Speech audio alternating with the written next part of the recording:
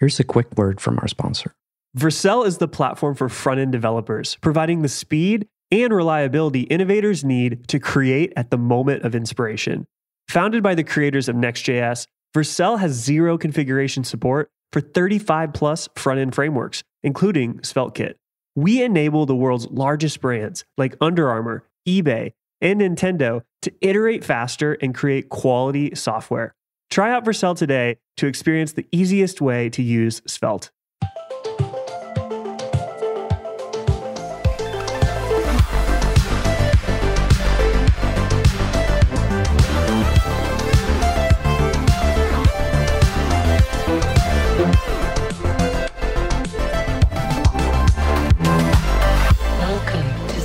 Radio.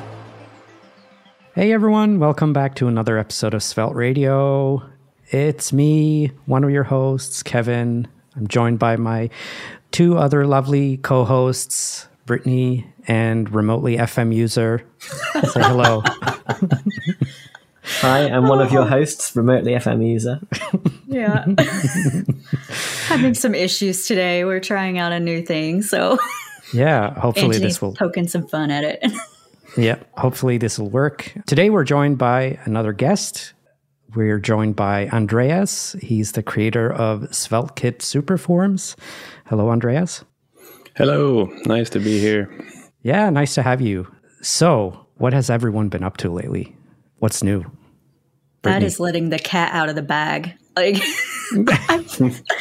You're just like opening up the big question. Yeah, I've had quite a week of issues, but we will get to that in unpopular opinions. Oh, okay. Cool. Anthony? I have nothing to report. Everything is just... Yeah. That is great. On. Continuing. Life as a dad still going strong? Life as a dad still going strong. Yes, indeed. Yeah, all cool. good. Nice. I have been doing stuff for the upcoming Svelte Summit, and the hackathon was just the submission phase was just ended. We had 239 or 38, I don't remember, submissions. So that's going to take a while to go through, but it's going to be a lot of fun. I've seen some really cool submissions generally from folks. I think I mentioned at one of the earlier podcasts, it was like a Castle Wolfenstein or Wolfenstein 3D thing built in Svelte and CSS and HTML. Oh yeah, that was cool. Yeah, it was really cool. All right, so Andreas, well, what's up? You're the creator of SvelteKit-superforms. What have you been up to lately? Have you, by any chance, been working on SvelteKit-superforms? Actually, I have. I mean, now when the hackathon is finished, I've had a few days of recovering from it. So I've basically been doing all bit of spare time for the superforms. Cool, and, nice. Yeah, it's really expanded also lately. So I think it's been really fun to really go for it like this in a dedicated way. Yeah, cool. So we're gonna talk a bit about superforms in a bit, but before that, we just wanted to talk to you generally. Like, how did you get into web development and engineering and all this programming stuff? Yeah, what's sure. your story?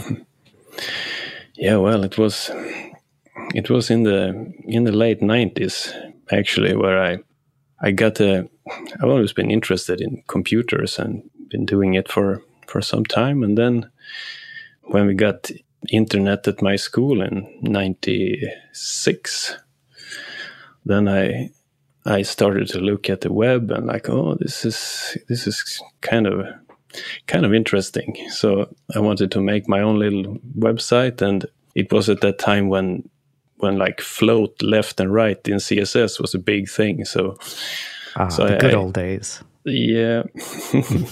So I managed to make a website where I actually floated one picture to the left, so the text flowed around it, and that was like my first big achievement. I mean, that is a big achievement for back in the days. Yeah, it sure was. We kind of take a lot of these things for granted now. Sorry, continue. I'm just yeah, sure. Yeah, well then a few years later, I was keep doing things, and in the meantime I didn't do so much web programming maybe, but I was still hacking around and doing other projects in different languages. And then in '99 I got the chance to go to Australia to work work for a company with a scholarship. So And was then, that in web development? Yes, it was, because this company needed a website back then. They had just started to sell a special kind of clothing.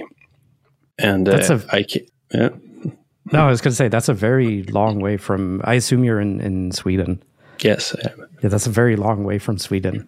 Just to get I had no idea they did that back then, but it makes sense. Yes, it was like a scholarship for letting young people work abroad, giving them 6 months. It was like paid for everything, so the company didn't have to really pay anything either. So it was like a good chance to get an internship somewhere. So I took that chance with this company in Australia, and I came there like knowing not much what's going to happen, and then it turned out that I was about to make like my first real web e-commerce site in '99. Ooh. Like a complete web shop. It's one of those things that you're not. It's a good thing you don't know what you're getting into, because when after it's done, you're like, did I do this? How was it possible? It's a lot of work, right? Yeah. So we use some really ancient system called HTML OS. This was even before MySQL was a big thing, so I hardly knew much about databases or anything. So this HTML OS had some really rudimentary database built into it. It was like, this was before PHP, so it was like PHP with a built-in simple kind of database in it. I've never heard about this. No, never. This is, I guess, very, very ancient. I tried Googling a bit for it, and I only get like new projects that are like building an OS in HTML or stuff like that. Yeah. And we actually bought a license, and it came with a big, thick printed manual with all those commands. It was really comprehensive. Like someone really tried to invent PHP and MySQL in the same package, and doing it in some CGI environment on a web server. So yeah, kind of impressed. And then I started to tinker with it, and like didn't have that much knowledge about databases, but I learned from it, and eventually we actually produced a website that you could purchase this clothing from it. Well, mission accomplished. Yeah, it was. And so then, you stayed in Australia for a while then, and this HTML OS thing, how was it to work with? Like, do you remember it being fun, or was it a lot of frustration? I think it was a bit frustrating. It was ahead of its time, but not very mature. So you had to struggle with it, and this template language, I remember you have to use lots of strange commands. Everything was global. It was basically just putting everything in one file and hope for the best, that there would be no pollution of variables anywhere, and some cryptic commands that you have to follow to the point. I was going to say, that sounds like one of those old jQuery projects where you just like put everything in one file and hope that you don't interact with the DOM right in the wrong way. Yeah, and now it was even a database that you didn't want to tamper with. So because it was built in, I remember it was built in some strange way. So you really had like access to the whole database, like you could have access to the whole memory of the computer. It was. Maybe this is something we'll see in the future, like the pendulum swinging back from SPAs back to server, and then to some strange new new paradigm. I don't know. Yeah. Okay. Yeah. So We're already looking like PHP is coming back again. I was just thinking about it because that was kind of related to my next project. When I came back to Sweden, I started to work with PHP and MySQL, of course, like the inevitable thing there in the early 2000s. So then, when I was doing my projects, then I was making you take a page and you may put the PHP code on top, and you put the HTML in the middle, and maybe some scripting at the end. And I mean, it's kind of similar to Svelte pages. So it's funny how we really came back to that. Full circle, going back to full circle. But in the middle of this circle, I mean, it was really frowned upon to do like this. So when I did it and I started to read on the web, when everyone was just saying, no, you have to do a separation of concerns to the smallest detail. So they introduced lots of template languages for PHP, and after a while it was like, okay, if I want to do MVC, I should have one file for the model, one file for the view, one for the controller, and suddenly it was very fragmented. Yeah. It kind of reminds me of like this kind of thinking, and it reminds me of this. So you guys probably have heard of the FizzBuzz thing, right? Where you're supposed to like print out. Anyway, there's a FizzBuzz Enterprise Edition that someone made, which is kind of reminds me of it. Yeah, it's written in Java though, but like I'm sure it's the same thing. Like separate everything into like the tiniest of things, and then. Because it has like so much code for what it is. FizzBuzz is supposed to be pretty simple, but this Enterprise Edition has like a very complicated implementation of it. I can guess, especially in Java, which is like the most static language ever invented.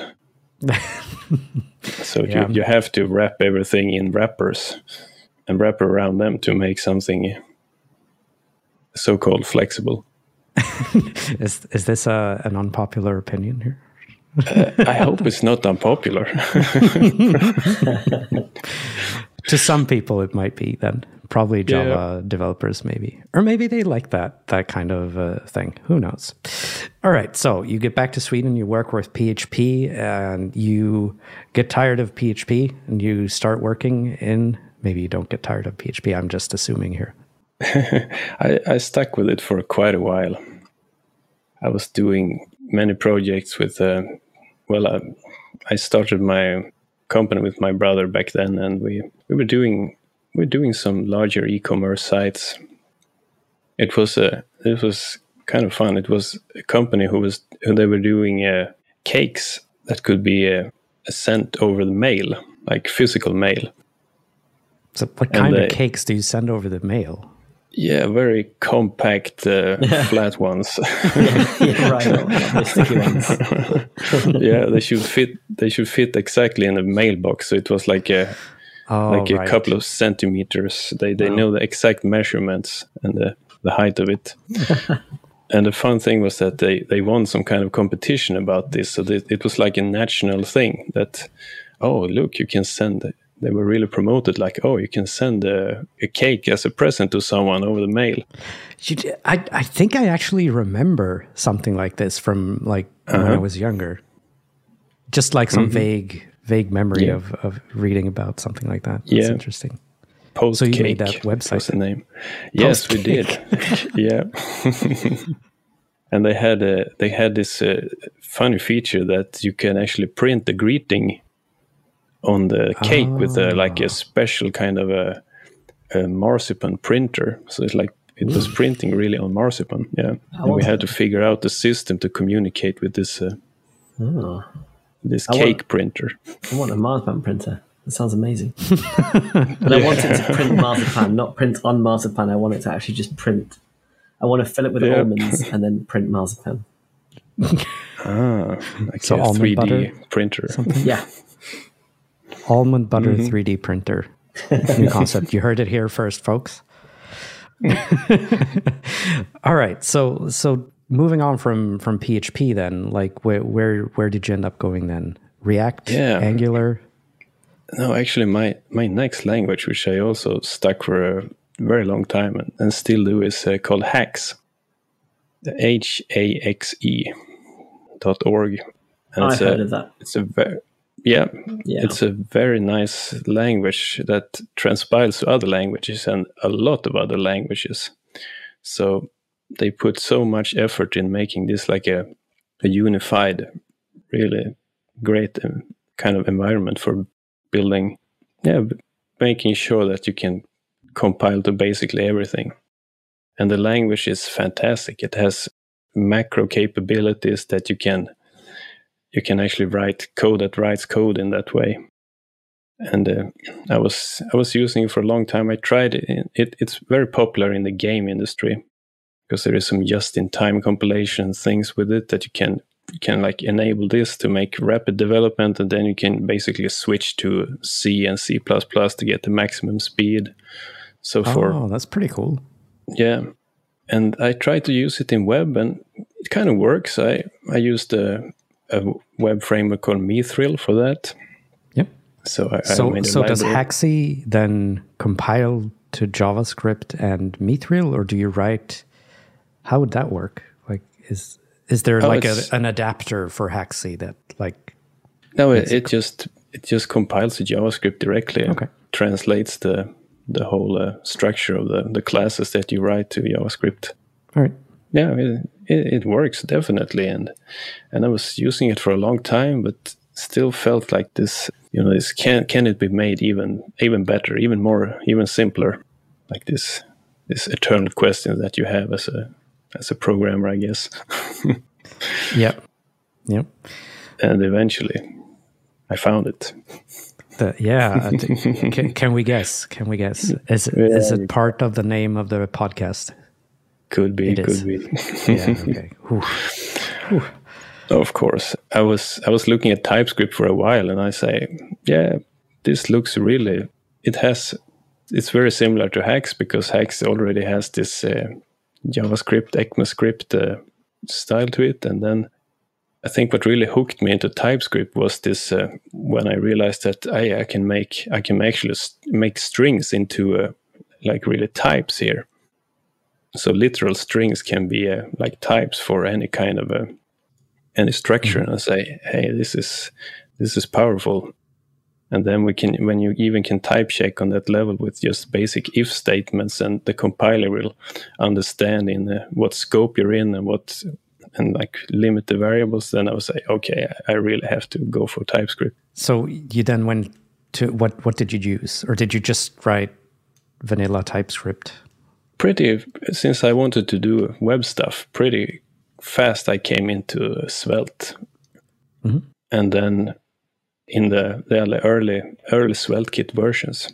So I was right now been working actually for this is almost a year now for a really big project that we're about to release in maybe a month, and I'm so happy that I choose SvelteKit because it will be released now. I was converting it to as it went along now with the 1.0 version, and I'm happy to say that it will be in just a few weeks now, like a really big project in SvelteKit for production. That's exciting. You weren't tempted to use Cake PHP? Yeah. I never looked back after started to look at SvelteKit, and especially the fantastic upgrades you did with the routing. Everything just clicked. That's interesting. Usually we hear kind of the opposite when people are talking about the routing. So when did you come into? Did you come in before the routing change or after? Yeah, it was maybe 3-4 months before that, something like that. So I was really on the edge. I learned most of the old routing, but when I saw the new one, I say, hey, it's okay, because the new one with just this data flow from the server to the client that I'm really taking advantage of in SuperForms, it was just fantastic. Yeah, the data flow is really, like I always say this, I think, but the data flow is really the key part with the new routing stuff. I think it's fantastic as well. I'm actually contemplating like writing a blog post explaining the data flow like the way you should work with SvelteKit, basically? Because I think that's kind of missing. It's written in the documentation, like it says what you should do, but it doesn't explain it visually with like graphs and stuff. I think that could help people. But yeah, okay. So you got into SvelteKit and Svelte. You started working with it. What did you think about the forms and the stuff around that? I assume you liked it as well. Yeah, it was simple to get the data and post it to the server, and use it in a basic way. What bothered me a bit was this maybe disconnect between the page data and the action data. They seem to be disconnected in a way that if you do backend, for example, I wanted to actually preload the form with data really from the start. You like query the database, and then you should just populate the form. Yep. And I couldn't figure out a good way to do that while still doing the action data part, like showing errors and other messages. And so I started to think about, can they be connected in some way, and how? Yeah. So with that intro, I guess, to forms and such, you started this project called SuperForms, or SvelteKit-superforms. Yeah. To solve this problem then. So what is SvelteKit-superforms? Yeah, it's a library that really tries to help you, to make you focus on your data, not on whether you should use action data, where is your data coming from, is page data the one I should use now, and why, and such forth. So it's really trying to simplify things in that manner, make you be able to use your data consistently, both on the server and the client. Yeah. So one feature that I like in SvelteKit-superforms that I've used is the fact that you define your schema ahead of time using something called SOD, and that's pretty nice. And everything it feels like everything kind of flows from there. In a sense, you define your schema, and then SuperForms does stuff behind the scenes, and then you get all this stuff that you can use in your pages. And for those listening too, like Zod has been kind of in the tech news lately because Astro has used it in 2.0 as their like type safe markdown. That's what they use under the hood for that. It's like a way to generate type safe schemas, right? Yeah, and do validation. Sure. Yes, so this is a fantastic library. I've been able to use it in, for example, when you generate things like constraints for the different fields, then you really need to introspect the schema, and SOD has this great way of doing that. So I've been looking around at many other validation libraries, but SOD has this ability to really, you can at runtime you can really go into the schema and figure out every little constraint that you made on the schema. So I'm using that to generate all the HTML constraints. So you can just spread an object on the input field, and you got HTML validation, like without JavaScript. Yep. Yeah, this is one of my favorite features as well, of course. since I pushed for it, so I might be biased. But yeah, so I always harp on about like progressive enhancement and stuff, and most form solutions they don't care about it at all. They're just like, oh, use all this stuff, and then you're there and you're like, how do I apply like the minimum number to this number input, or the maximum length, or whatever. And I think SuperForms does this really well, like has this built-in way of just spreading it, and it works. And then in case you don't have JavaScript, it'll still at least somewhat validate the fields before you submit it. So what's the workflow like in SuperForms? I guess we could talk a bit before that. We could talk a bit about like form actions in general in SvelteKit. So for those that don't know, in SvelteKit, there's this thing called form actions. It's basically an object with a bunch of different attributes. Each attribute corresponds to one endpoint, if you will, that you post data to from your page. Is that a that an okay explanation of form actions? How would you guys describe it? I mean, it seems simple to me. I'm definitely not that experienced and versed on form actions, but that seems a reasonable explanation. Okay. Yeah, it's essentially mapping a form's action to something on the server side. Yeah, and just gives you an object that you can create methods on, right? Yeah. So the form action, it receives all of the form data in there. You can do with it what you will, just like you would in any kind of backend situation. So I guess Superforms kind of ties all this together in a way, so you don't really have to worry that much about validation and all of this stuff. Like how does it work? Yes, the schema is really the heart of everything. So I basically use that as a single source of truth for the data and the structure of what will be used on the client. So because SvelteKit has this nice thing of preserving the types, so you can define types on the server, and when you look in page data on the client, it's like you have the types just transferred over without actually transferring the bundle of the library that does this. So I think that's a really nice way of doing things. I was a bit surprised when I realized it. Like, this is like you get type safety without the weight of adding any weight to the client. So this is what happens when you infer the type from the schema. You get like this basic data structure that represent the form, and then on the client, I'm using this pattern of taking the data from what you sent in the page data, and then just sending it into this superform function, and you get the result. The result is like an object with lots of stores that will just react on future updates.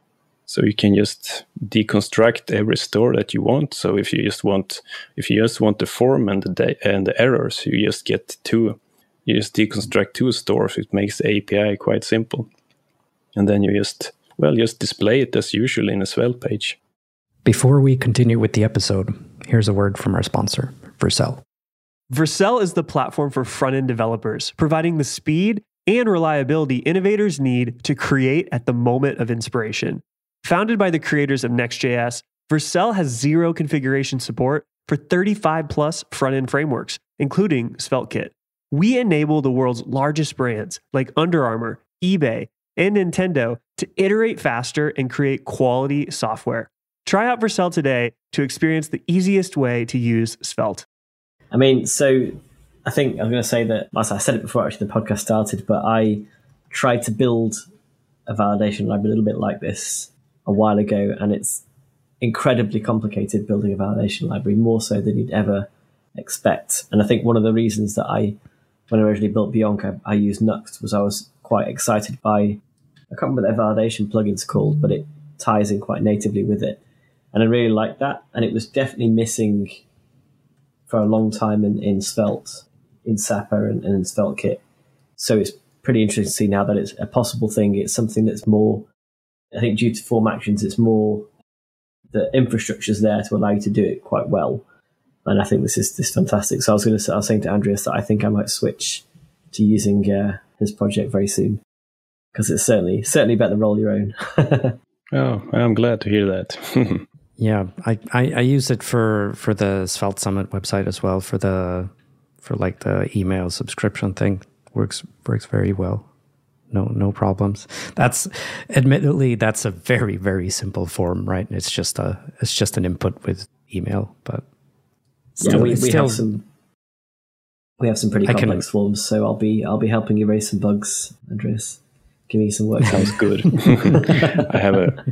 I have a comprehensive test suite also running with all kinds of browser testing. So yeah, I want to make this stable. Mm. It feels like it's been growing very quickly. Like you've built this, like it almost feels like it came out of nowhere. Yeah, in a sense. Yeah, it truly was this hackathon spirit, you know. So I was working really hard, 24/7 for a couple of days, got something going, and then it turned out to be quite popular as well. I think it was definitely a hole to fill in the community regarding forms. Yeah, I would agree. I've actually tried building like form libraries for Svelte a couple of years ago. Not anything as fancy as this, but like I mainly wanted it to be progressively enhanced, kind of like with the constraints and stuff. But I always got stuck with like figuring out the schema and like knowing how to basically get the schema was the problem, really. I never really got past that part. So I'm very happy to see that you managed to actually get this working really well. So what are some standout features of SuperForms? Wow, there are a couple, I must say. Yeah. I think if we can just start out with, for example, nested data. I think you can, with SuperForms, you can actually make forms with any depth of data structures. I mean, HTML forms are one-dimensional in that sense that you can everything is strings basically in the fields, and when you post something, it just fields. So you have to jump through a lot of hoops to construct something that can really map onto the data structure that you could have in a schema. So if you have, for example, a schema with tags, you can have a user and it has posts, and the post has tags. You have really two levels of depth that you can quite easily do in SuperForms. Yep, that's nice. Like working with form data and getting the values from things. If you don't have any kind of like a library or something to abstract that away, can be pretty tough. It's fine when it's just like a single depth, I guess you could say. It's fine, but as soon as you get multiple depths, it gets hard. And even just like groups and radio buttons, and that can also be a bit tough. Well, it's not tough maybe, but it's not as straightforward as you would think. But yeah. Okay, so you have the depths, like multiple depths. It's super easy to work with. You have errors as well, right? Yeah, of course. I was thinking for quite a while on how to transfer these SOD errors. Can be quite. SOD is working on. They want things to be correct, not maybe easy to use. So you can get like a quite advanced error structure from SOD, describing every little detail in what went wrong with the validation in your schema. And I had to spend the time to actually map those errors onto something that's a bit more digestible for the web and the main user. So I'm doing this concept of, if you imagine your data structure, and it's basically objects, and then it could be an array of objects, for example, and at the end of every object, you have some kind of primitive values, like strings, numbers, and those simple things. Yep. And I'm basically mapping this data structure onto, for example, these errors, that every primitive value in this data structure has an array of strings which corresponds to the errors. So it's like you switch your data to a type where every leaf in this node structure becomes, well, for example, errors in this case. It sounds complicated. It's behind the scenes. It's a bit complicated to traverse all the data structure, but in the end, it just ends up that if you're using like form.name to express to have the value for the name, then you just use errors.name, and then you have an array of strings for displaying the errors for this field. Yeah, because I guess an error for a field can have multiple issues with it. Like yes. Yeah, and this works for any depths. Yeah. So if you have like a form with a post, and the post's tags have some problem, you can use just form.post and then an array access and then tags, and you can go down to this any level, and it will just be mapped onto a string of errors an array of string of errors in the errors store. So that's my take on it. Cool. So you have so many features in this library. It's kind of hard to wrap your head around like what you can actually do. And so it really aims to be a library that takes care of all of the form stuff, right? You're not supposed to use any other kind of libraries. You're mainly supposed to use superforms, and that should be enough. Sure. Well, that's that's how it turned out eventually. I must say, this is 25 years of tinkering with forms that I could ever finally get together to a really nice solution. So I took every issue I had during all those decades and just tried to make the most of it. Yep. Yeah, because you have, so we've already mentioned error handling. We've mentioned the mapping of the data in the multiple depths forms.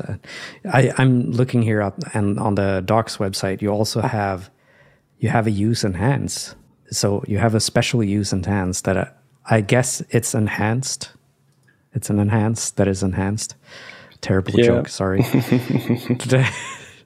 So why do you need this special enhance? Like I'm a bit curious here.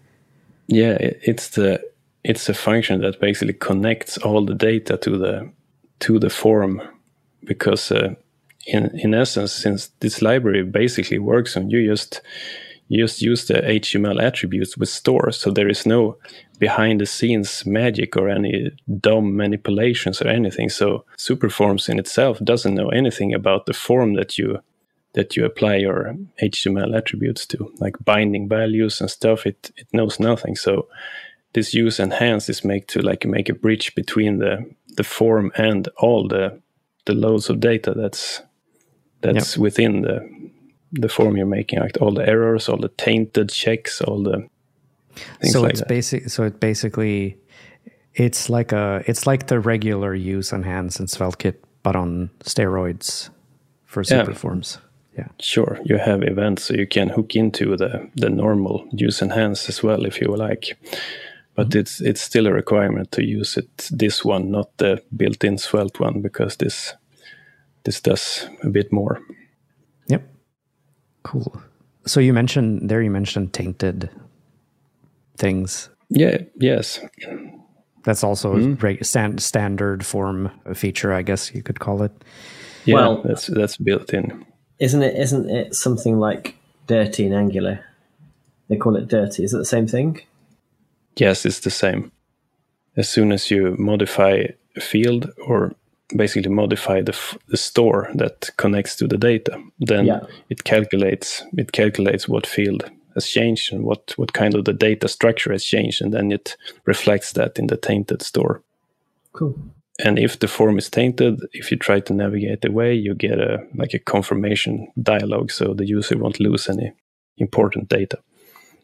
Speaking of that, have you thought about using the snapshot feature? Now that I mention it, I know that there's a snapshot feature. I just realized. So in SvelteKit, you have this snapshot feature where you can kind of save state when you navigate away from something and navigate back, so you can restore, for example, form data. I assume this is what your feature does as well. Yeah, it does. It's just you have these commands, capture and restore, and you can just deconstruct them from the superform object, and then you can basically make a form snapshot with one line of code. I'm curious to like, it would be interesting to see how much time you would save writing all this manually and then just using Superforms to like get all of the same features in. I'm sure you would see a lot of time saved. Oh yes, I would say a lot, especially on the client when you start to do things like, if I can just one other thing I think is very nice are the timers. So when you submit the form, there is 3 timers starting automatically, and you can use them to display a loading spinner, for example. There is a visual example on the website, but in short, when you submit the form, there's 1 timer starting, and then after 500 milliseconds, there is a delayed timer starting, and after 8 seconds, there is a timeout timer starting. Basically a Boolean store, so you just know if the timer is, or if the form is submitting, if it's delayed, or if it's timeout. And then you can just use an if statement to show a loading spinner. It will just it will just be like an if svelte statement, and you have a loading spinner. No more hassling with making some set timeout yourself. It just work with stores. Yeah, so now everyone can very easily make their own. I'm sure most people have seen those features where you like click a button to submit something, and it's like there's a spinner, and then it takes a while, and then something pops up. Oh, sorry, this is taking a bit longer than it should. Please hold. Mm-hmm. So now you can make those very easily using this kind of thing. That's a one line of code, and it's based on some very nice research. There's an article called "Response Times: The Three Important Limits" from Nielsen Norman Group. It's like a really old, from the 90s as well. Some research about UX. And then I'm basing those 3 timers on their research, which says that if the response is instant from the server, you shouldn't really show something to the user because the result itself will be enough. So it's only when the user feels some kind of, okay, what's going on? That's when you should like reinforce the user that something's happening. Yeah. And that makes sense. Like if something is happening in like 500 milliseconds, like there's no point in showing... Yeah. Because I think that's something most people default to. Usually they instantly turn on the loader. I know I've done this myself because it's easy, right? Because you can just wait on the response and then change the loading to false or whatever. But yeah, that's pretty cool. Yeah. So timers. Yeah, and maybe you should mention multiple forms on the same page as well, which I heard it's been sometimes I hear about it's kind of tricky to get right, and it kind of is in SvelteKit because there is only one page form and page status. So when multiple forms are can really mix into each other with if you start to use page form and so. Yeah, I think that's probably one of the places where if the documentation was a bit more clear, like how you should handle it, I think that would help a bit. Because I assume what you're doing under the hood here is something along the lines of each form gets like a form.id, and that's where something like that, right? Yes, that's it. You specify an ID on the client, and then when you post that on all further posts, the client knows which ID it should update with which form. So it's a quite simple solution, but yeah, and as long as it works. It works, and of course, one way if you send it to the client, it's easy, but then you need to sometimes also send back what form was actually updating here. So you need some kind of client-server communication that is maybe slightly outside the scope of superforms. Mm-hmm. But it kind of ties in together. I described it on the website, so it's not difficult. So I just remembered you did a showcase of superforms at This Week in Svelte, right? A couple weeks ago with Enrico. I'm not sure if we were recording the sessions when you did that, but I will see if it's online. I will link to it in the show notes. Any other? Oh, I mean, you're doing a talk at Svelte Summit about superforms. Yes, I will do that. That's kind of funny, by the way. I've forgotten to announce the talks. They're on the website, but I haven't tweeted about them. Oh no! So yeah, there are a bunch of talks. They're super interesting. I'm really looking forward to that. But yeah, maybe we can probably talk about that next week. Any other features that you want to highlight with superforms? Well, there are plenty, I must say. Well, if I could talk about the latest feature that I just implemented is the single page application support. Interesting. So, how does that work with? Yeah, I realized that the validation part could really be on the client. So if you have a single page app, then you enter some data in a form. When you click submit, you want to validate this, but before maybe you don't sending it at all somewhere. We just want to validate the data. For example, some guy in the Discord, he was making a calculator app, and he just wanted to validate that the input from the user was correct before doing all the calculations. So I think this could actually work, just putting everything there and just make the event chain run on the client completely instead of posting to a server. And it was just a few hours of work to like disconnect the server post from actually just get errors and show it on the client. Keep the event chain. So basically, this lets you use superforms in situations where you don't necessarily use form actions, I guess. Yeah, right. You can use a page TS instead of page server TS, and it works pretty much the same. That's good. Great for people that are using SPAs, I suppose. Personally, I don't like them, but that's my unpopular opinion. But yeah, okay. So we've talked about superforms a lot. Then you have a bunch of great documentation. Like there's lots of documentation. I think you cover pretty much everything.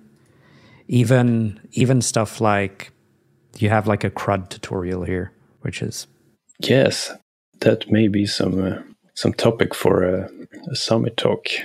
Yeah. Oh, nice.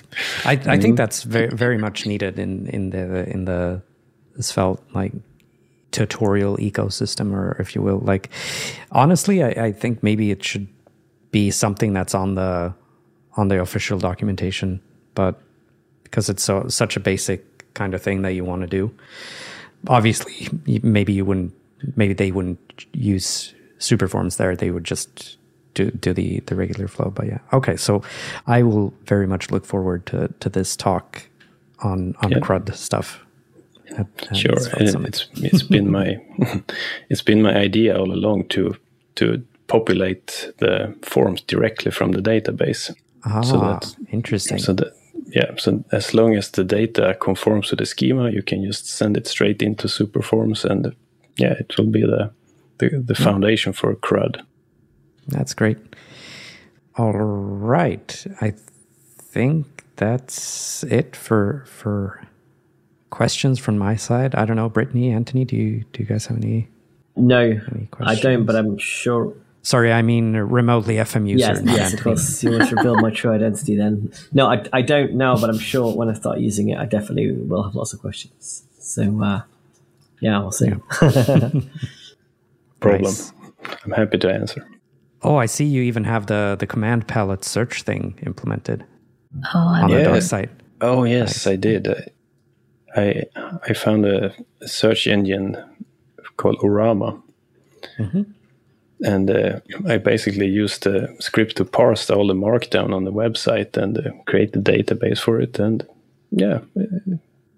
seems to be working nicely. Cool. It's working well. All right.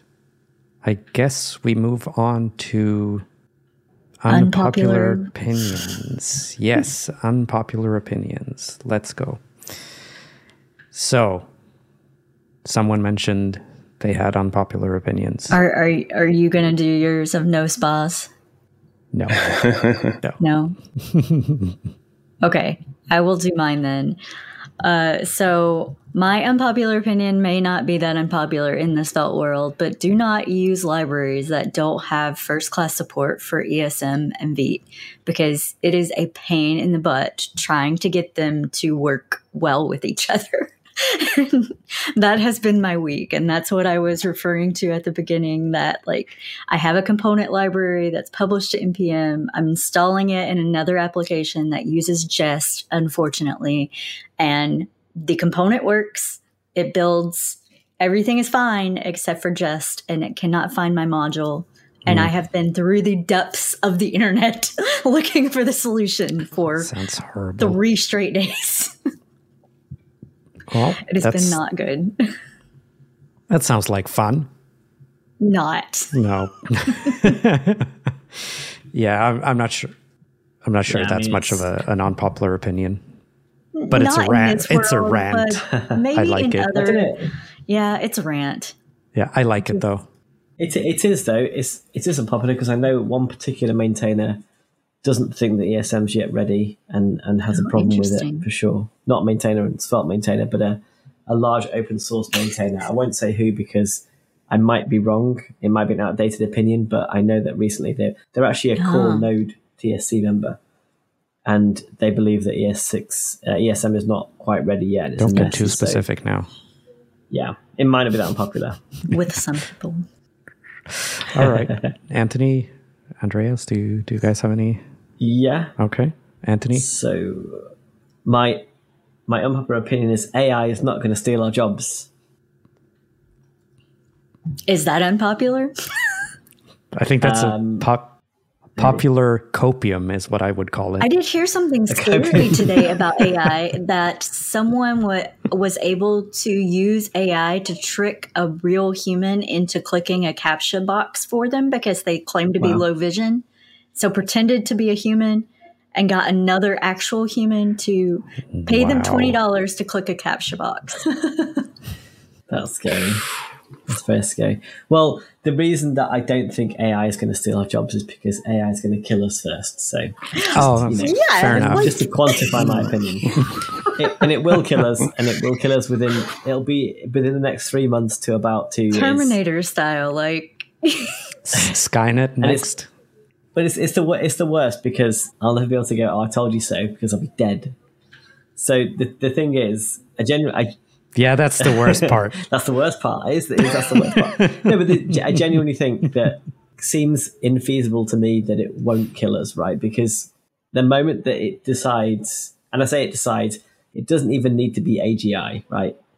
The moment that you attach it to a physical device and you give it the sort of, let's say AutoGPT, but not, because it's just a Python loop apparently, but that kind of thing whereby it can make a decision and then based on finding a blocker, make another decision and keep going down that decision path and doing things. And if it's got physical attachment to it, it's got the ability to actually move, let's say arms or weapons or anything at all, it's going to decide that the human race is kind of in the way and slow and just eradicate it. I don't think it's going to sit around and work with us on stuff, So I genuinely do think there's a very clear path right now to it just wiping out the human race as unnecessary. Call me Debbie Downer. I'm just not going to think about that. That's scary. Yeah. Joe said you're probably right. I'm definitely right. I have to say I'm very confident in my rightness on this. If it can build a website, it can use a tool. That's it. You mean also when it's kind of having some kind of economic awareness that it could see humans as, they're wasting a lot of resources here. Yeah, I mean, like a human is like a really slow computer that makes mistakes. It's not something that if you were a computer, you'd go, oh yeah, that could be useful. I can see a use for that. It's like, no, it's basically just stealing resources that I could otherwise use. It's a block. We become a blocker, right? We become a blocker. From the AI's perspective, right? Exactly. I mean, from a human perspective, everyone's using resources I could use, So from an AI perspective, they definitely are. Yeah. All right. Andreas, what's your unpopular opinion? I think I have one. You know how programmers love to invent the wheel, right? For example, when Wordle became a thing, then everyone built a version of Wordle, just had to do it. And I mean, it's a great learning tool, but there's still a big difference between learning and inventing, like doing engineering stuff. So I think if we look at something like data validation, which is very much connected to superforms and forms in general, it's an essential part of information management. Then we have so many JavaScript libraries now that does basically the same thing. And And the thing is, SOD, which I'm using, it's really great, but it took me quite a while to make a decision about it because I had to read through and test so many others. And I mean, so much time you spend to figure things out that have quite a simple general solution already in the actual form of validation. So I think my unpopular opinion here is, I think that package managers like NPM shouldn't be used to promote every proof of concept of this wheel building that goes on. So it's a big chance that they aren't really well thought out, and then they become somewhat popular because people are maybe following trends, and suddenly a library is popular but maybe not so well researched or well supported. And I think basically we can do better than this. We can learn from the browser wars. We should focus on standards, so we can have a validation standard and we can integrate this in packages like NPM. So if someone submits yet another validation library or HTTP library or whatever, it could be, here's when AI could come in.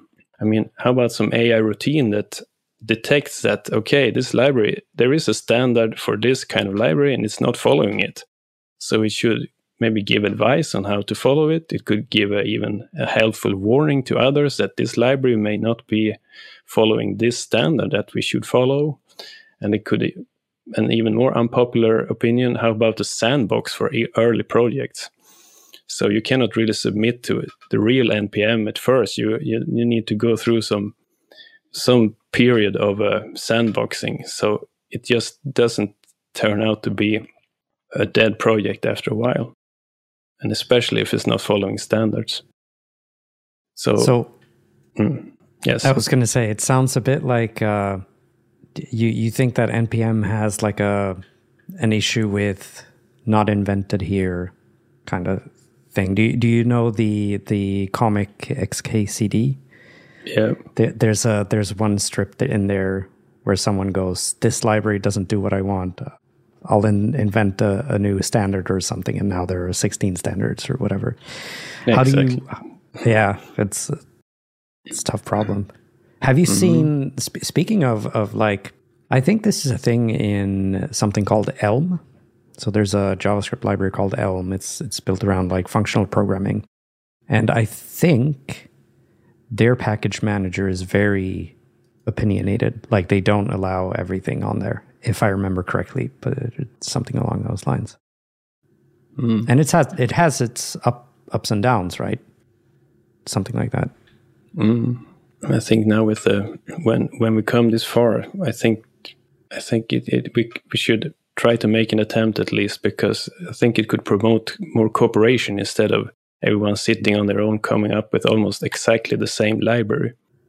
And so I think it would be good for the ecosystem to focus on standards. And I mean, the browser wars just gives us basically proof of that. And maybe the downside is that following a dry standard is boring. So maybe if you're kind of eager to do something, it's much more fun to just start out and do something on your own. But I think in the end we code mainly for others. So for the good of the whole software industry, we should not mix learning with engineering. Interesting. So I think I want to push back a bit here.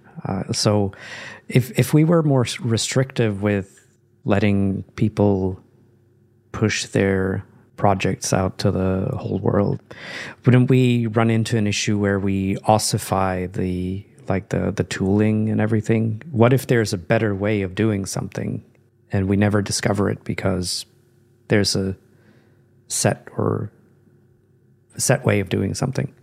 Isn't that what standards are for? To really get a group together and make them figure out in the best possible way to do things, just less like the web standard that we have today.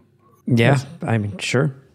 So I think the learning it's just this mixing learning with doing the real stuff. And it seems like it's so easy to make a simple experiment, something, and suddenly it's kind of popular, but as soon as that turns popular and everyone is doing the same thing as well, and suddenly we have this fragmented ecosystem that I'm kind of complaining about, I guess.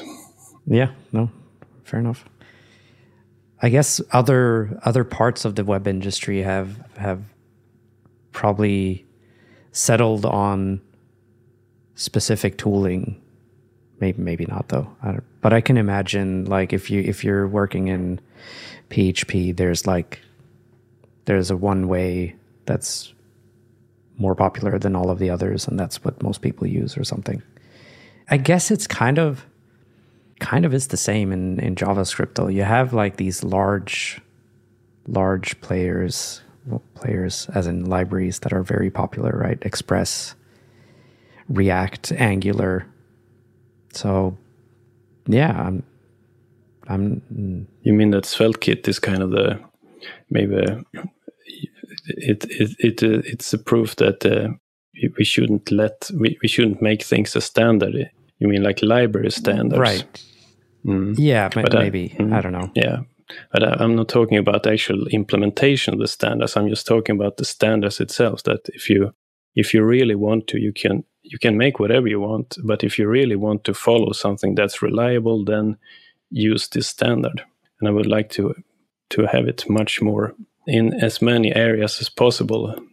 When the computer industry is starting to be 60, 70 years old, maybe we should do something like this. You know?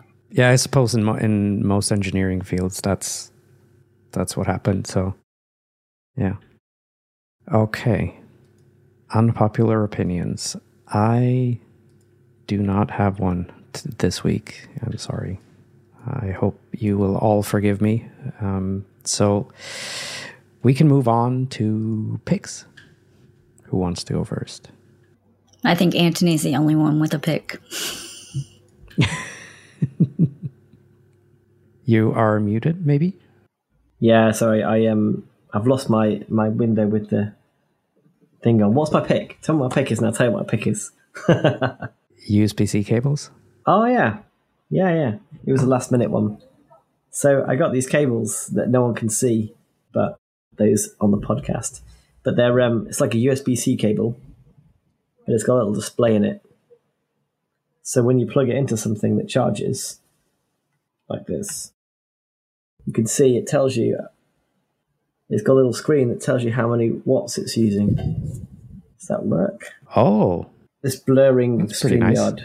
Not remotely, is awkward. But it tells you how many watts are going through. So you can see kind of like if your power supply is delivering enough watts to charge your Mac effectively or your headphones effectively and stuff. Yeah. And it's just kind of fun to watch. Or if it's done charging, right? Yeah, that's true. It goes to like a trickle level, like 0.1 watt or something. Yeah. Yeah, I mean, there's lots of different things like that. I find it most useful because it's more XYZ plug that I've got around the house might be delivering less power delivery speed than, another cable. So it's another charger. So it's useful to know I've plugged it into the right one, the right device and stuff. Yes, and it's quite neat, quite reliable. All right. The cable's good quality. So my pick is that for sure. All right. Andreas? Yeah, my pick is it's something that I've done for 10 years now, researching, and it's called DCI, Data Context and Interaction. It's something that will make you become a better programmer, guaranteed, if you start to read about. And it's basically a way of making system behavior first class in program. Not just as we do today, we put functions and classes and interfaces, and everything is kind of all over the place. There is no way to really describe system behavior.